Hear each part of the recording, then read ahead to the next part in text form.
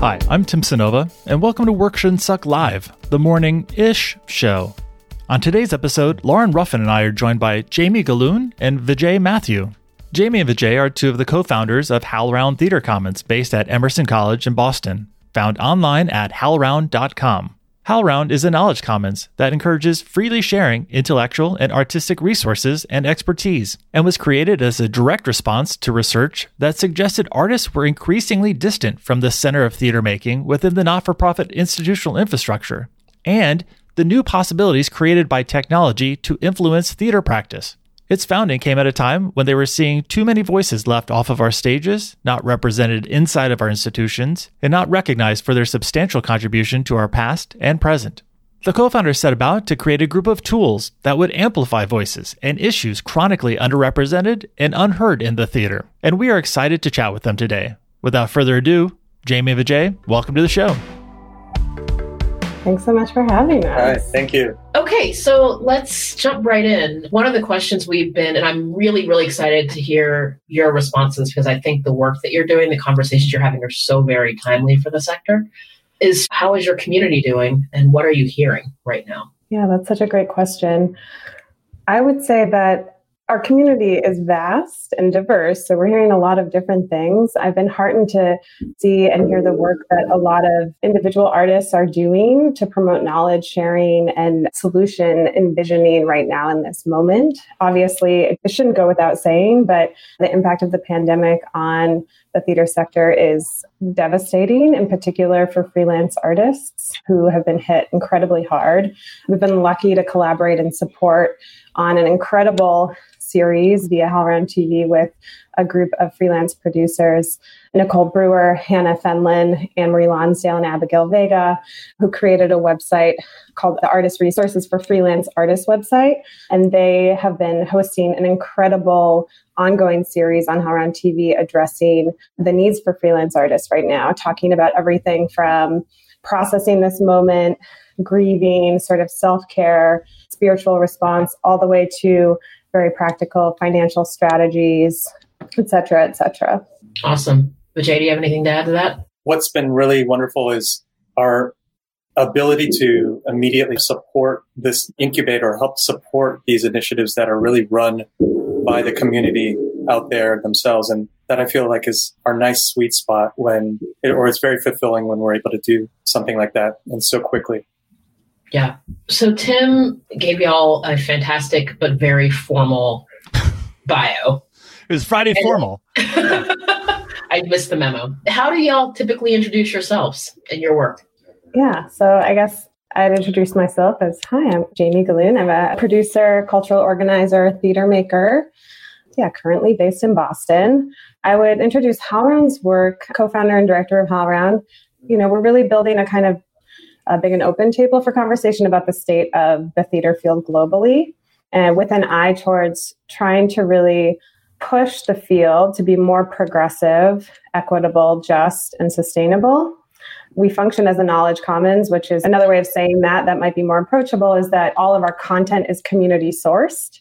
So our platform is really about stewarding the ideas and knowledge contributions of theater makers who choose to participate along the sort of values agenda that we've laid out. Mm-hmm. And all of our content is licensed under the Creative Commons, which means that it can be shared openly and freely, which is in line with our ethos. Mm-hmm. HowlRound has made some really amazing resources available to help people with the technology backend to be able to do this. And Lauren, I should pause here to thank you for, in particular, the piece that Jay wrote, how to produce a live streamed event. Spent several days poring over that, looking at the resources, testing stuff out. You were also so kind to test a couple of things out when we were in the early days. For those who are interested in producing their own live stream event, HowlRound has some really amazing resources there. Also want to thank you for the piece that you wrote that I learned about in the fall. What's your vision for a post-carbon arts sector? Which was a really fascinating piece to read in the fall. And that was before we started seeing travel and life shutting down. In our green room, I was remarking that I saw a piece today that said, like 2 days ago, only 24 flights took off from LaGuardia. In the month of January, just at LaGuardia, 31,000 flights landed and took off from there. We're seeing photos of places around the globe that have been sort of cloaked in smog for years. And we're seeing cities that have other than Albuquerque, coyotes walking down the center of the street, kangaroos and sort of animals coming back to cities in a way that we haven't seen. I'm curious where your mind is right now as you think about what's going on in the world. How can we be proactive about some of these changes that are happening and holding on to some of the positive ones? We're in a catastrophe right now, but at the same time, it feels like there's a bit of grace. There's this time or this moment where before more of the waves of climate change start to hit the global north, the wealthy countries, this is actually the moment.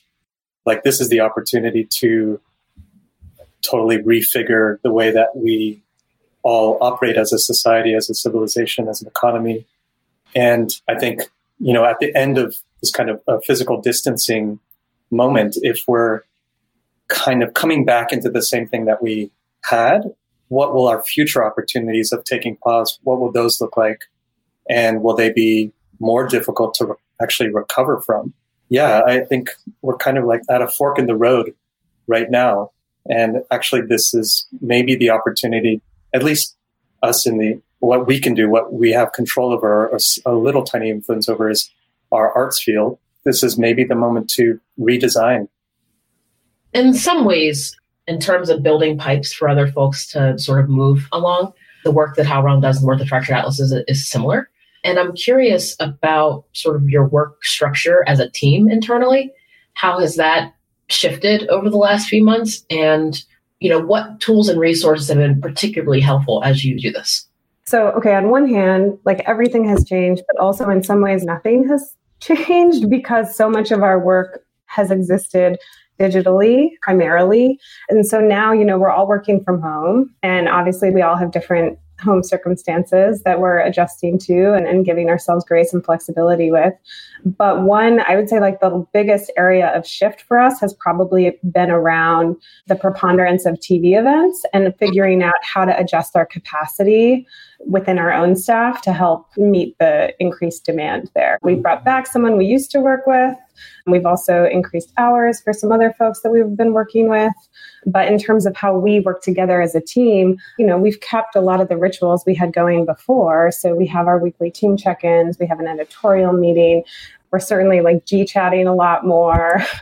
We're doing more Zoom hangouts. And also we're anchored in the Office of the Arts at Emerson College. So HowlRound is a sort of pod that's part of a bigger culture of Office of the Arts. And there's a lot of meetups that we've been doing in that context as well, which have included things like yoga classes and meditation and other kinds of newer offerings around self-care that folks can choose to opt into. Mm-hmm. You all have been working for a decade on live streaming video events, and there's this rush of organizations and people now trying to figure this out. What have you found for the quote unquote best practices, or for people to think about as they're hoping or trying to transition into more of a virtual convening setting than what might have formerly been 3D only? Some like best practices. I mean, it depends. Like, not everything needs to be live streamed. Just a conversation that's not completely public can meet all the goals. So, I mean, that would be one thing, is really set the goals of why you're doing anything online and what you hope to achieve. And that can help determine the design of it. If it's just a video conference or a video conference that gets live streamed. And also keep things short and planned, and maybe have an outline or structure. Because I think we're all getting a bit of a screen fatigue now. Yeah. Just a little bit. Or are you laughing, Tim, because you're so very structured? I look at Lauren and I'm like, I have a good sense what Lauren's thinking about me thinking about what I'm thinking about. But yeah, it's like they often refer to it as the Zoom meeting exhaustion coefficient. At least it used to be just twice as exhausting as a 3D meeting. And I think it might be 3 or 4 times as exhausting now, because we're just going from one thing to the next and it's just all on our screen. It's no longer a 3D meeting and then a Zoom meeting and then something else, and you go outside and you walk around. And so just the back to back, I think maybe it's as the day goes on, could have been a 60-minute meeting. You're good if you get 10 out of it before people just start to fade. Yeah. I mean, I just think that's the importance of saying no to things and of being really protective of your calendar. I think is definitely, so many of our guests have struggled with the shift to being totally on screens. And I think one of the things that we may take back, like all of us, is that a lot of in-person meetings, gatherings, conferences don't actually have to happen in person.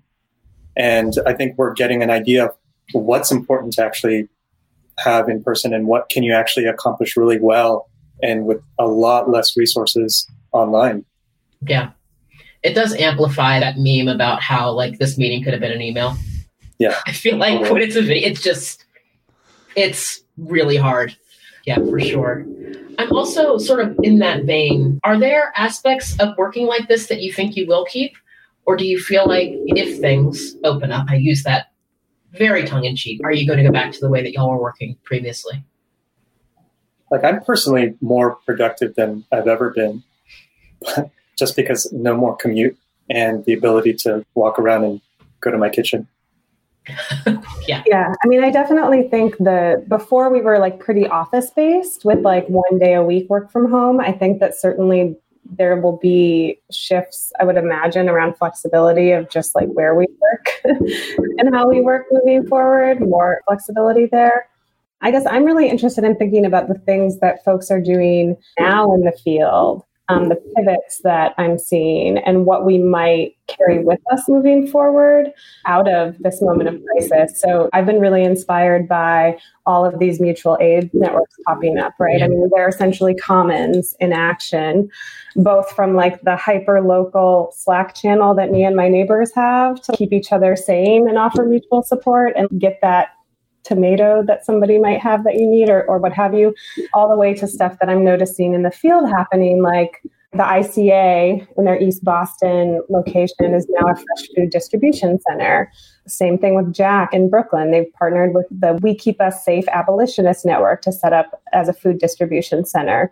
We know that all of these theaters and many theaters are sewing masks. Folks have found ways to pivot to be part of some of the essential services that are so needed right now and integrated, in response to local community needs. And as well as looking at things like the work of coalitions around emergency response, I so much is needed. But I've been very inspired by, the launch of the Artist Relief Fund, what YWCA is doing in the Bay Area on a more local level. And third strand, I think, is around the artist-led relief initiative. So like trickle up, thinking about new models for support for artists, thinking about the work that the freelance producers are doing that I referenced at the top of the call, and this sort of generosity of knowledge sharing that's happening on platforms like HowlRound and elsewhere. And I guess I'm wondering, and I'm curious about what we can learn from these behaviors that have felt so needed in this moment and are coming out as a response for this moment. But I hope that the behaviors that we carry with us moving forward and that help us create a different landscape for our field moving forward that can serve more of us. Let's fit to a question that's coming in. You both were talking about these things. I just wanted to see if there's anything else that might get picked up here. The question is, can you give a sense of the various conversations emerging on the journal and how the communities you serve are faring, feeling challenged, and feeling hopeful? Oh, hi, Diane. Thank you for this question. Let's see. There's so many threads of conversation emerging. I will think of... I'll pull on maybe just a couple pieces, and then Vijay, you should weigh in too. So we published a beautiful essay this week by Noelle Viñas, who's a playwright based in New York, and she was sort of reflecting on a lot of the different opinions that have been floating around the notion of making in this moment and sort of the role of a playwright in this moment. And the thing that I found she talked about how that theater is often an art of futurity, that we're looking to the future. We're planning. And she sort of offered a provocation around thinking, what if we think of theater as an art of the now? Like, what does that mean in this moment around how we make, who we make with, what our priorities are, the kind of models we need to support the work? That's a question that I've been sitting with. Another thread of conversation that has been really, I guess we've been talking about it a lot as a team since we published this piece, was Kaja Dunn wrote a beautiful piece about the need to take a pause and the need for us to, in this moment, give ourselves time to process and grieve and sort of intentionally resist capitalism's insatiable need and urge for productivity and to produce. I guess I feel maybe less equipped to speak on behalf of like communities writ large, Diane, and like how they're feeling, hoped and challenged. I feel more inclined to pull out just a few specific voices that have felt really compelling to me in this moment. But I'll throw it over to Vijay, who I'm sure has some other opinions. Yeah, I think we're still also in a moment of people just dealing and processing the shock of what has happened. And so I think we're seeing a lot of that in the TV live streaming programming, where we have a lot of master classes, playwriting classes happening, like Susan Laurie Park's Watch Me Work from Home, which was an ongoing series, but now it's happening every day at 5 p.m. Eastern. It's a moment to work on, the craft of playwriting, but it's also a time to come together as a community just see each other from all our places in isolation and kind of to collectively process the trauma of what's going on.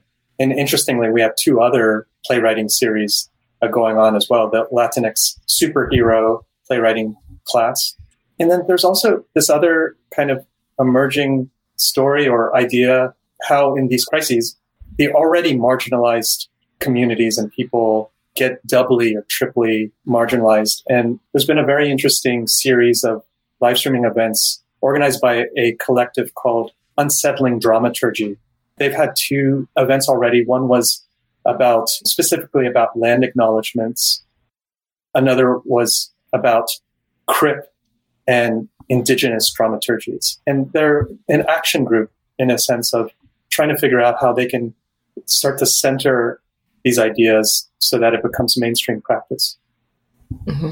Along those same lines, one of the things that I've always wondered about making theater as someone who is not an artist or theater maker at all is, are you seeing ensemble groups continue to create together and having plans to produce or show work online from separate places? Is there anything sort of innovative happening in that realm?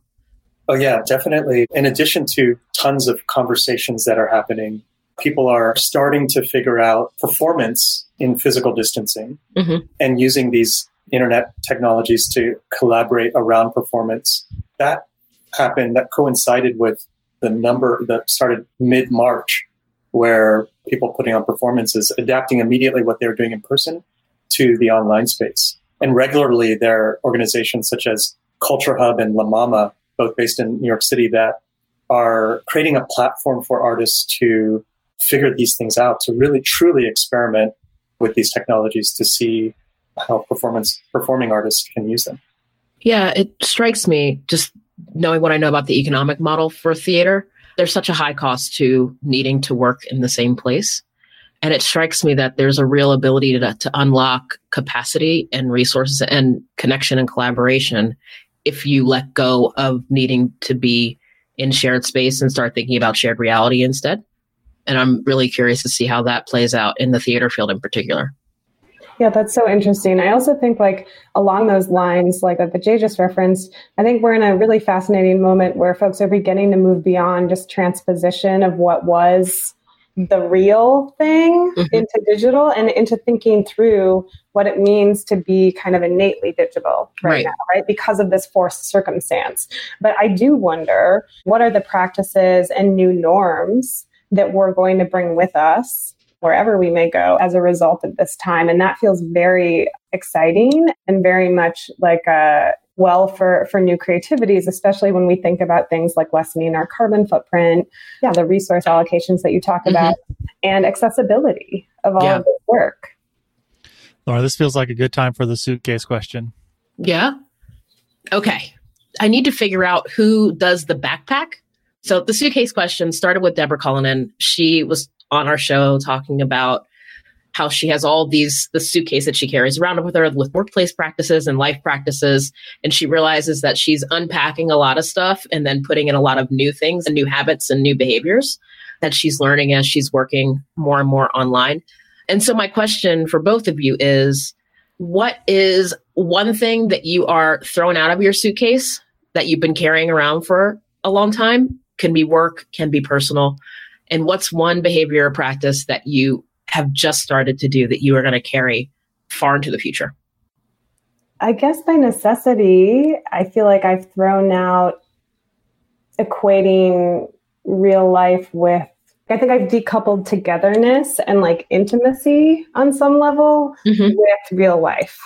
Whether or not I want to, but I think that's something I'm feeling right now. And I think one thing that I'm carrying forward are, I guess I have a certain number of rituals that I feel like I've developed in this moment. And for me, they're around the sort of cultivating space for work time when I'm in my 808 square foot apartment. That's also my personal space. And I think they're very simple. They're about like changing my kitchen table from a kitchen table to like my desk.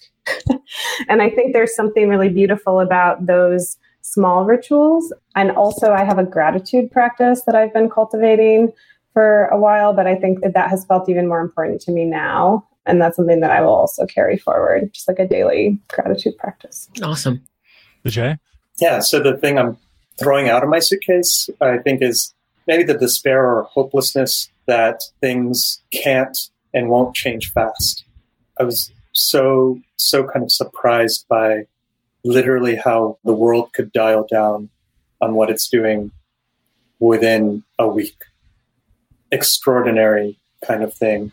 The fact, like the way that our civilization works, it felt such a huge, insurmountable monolith. How does anyone ever stop that machine from running?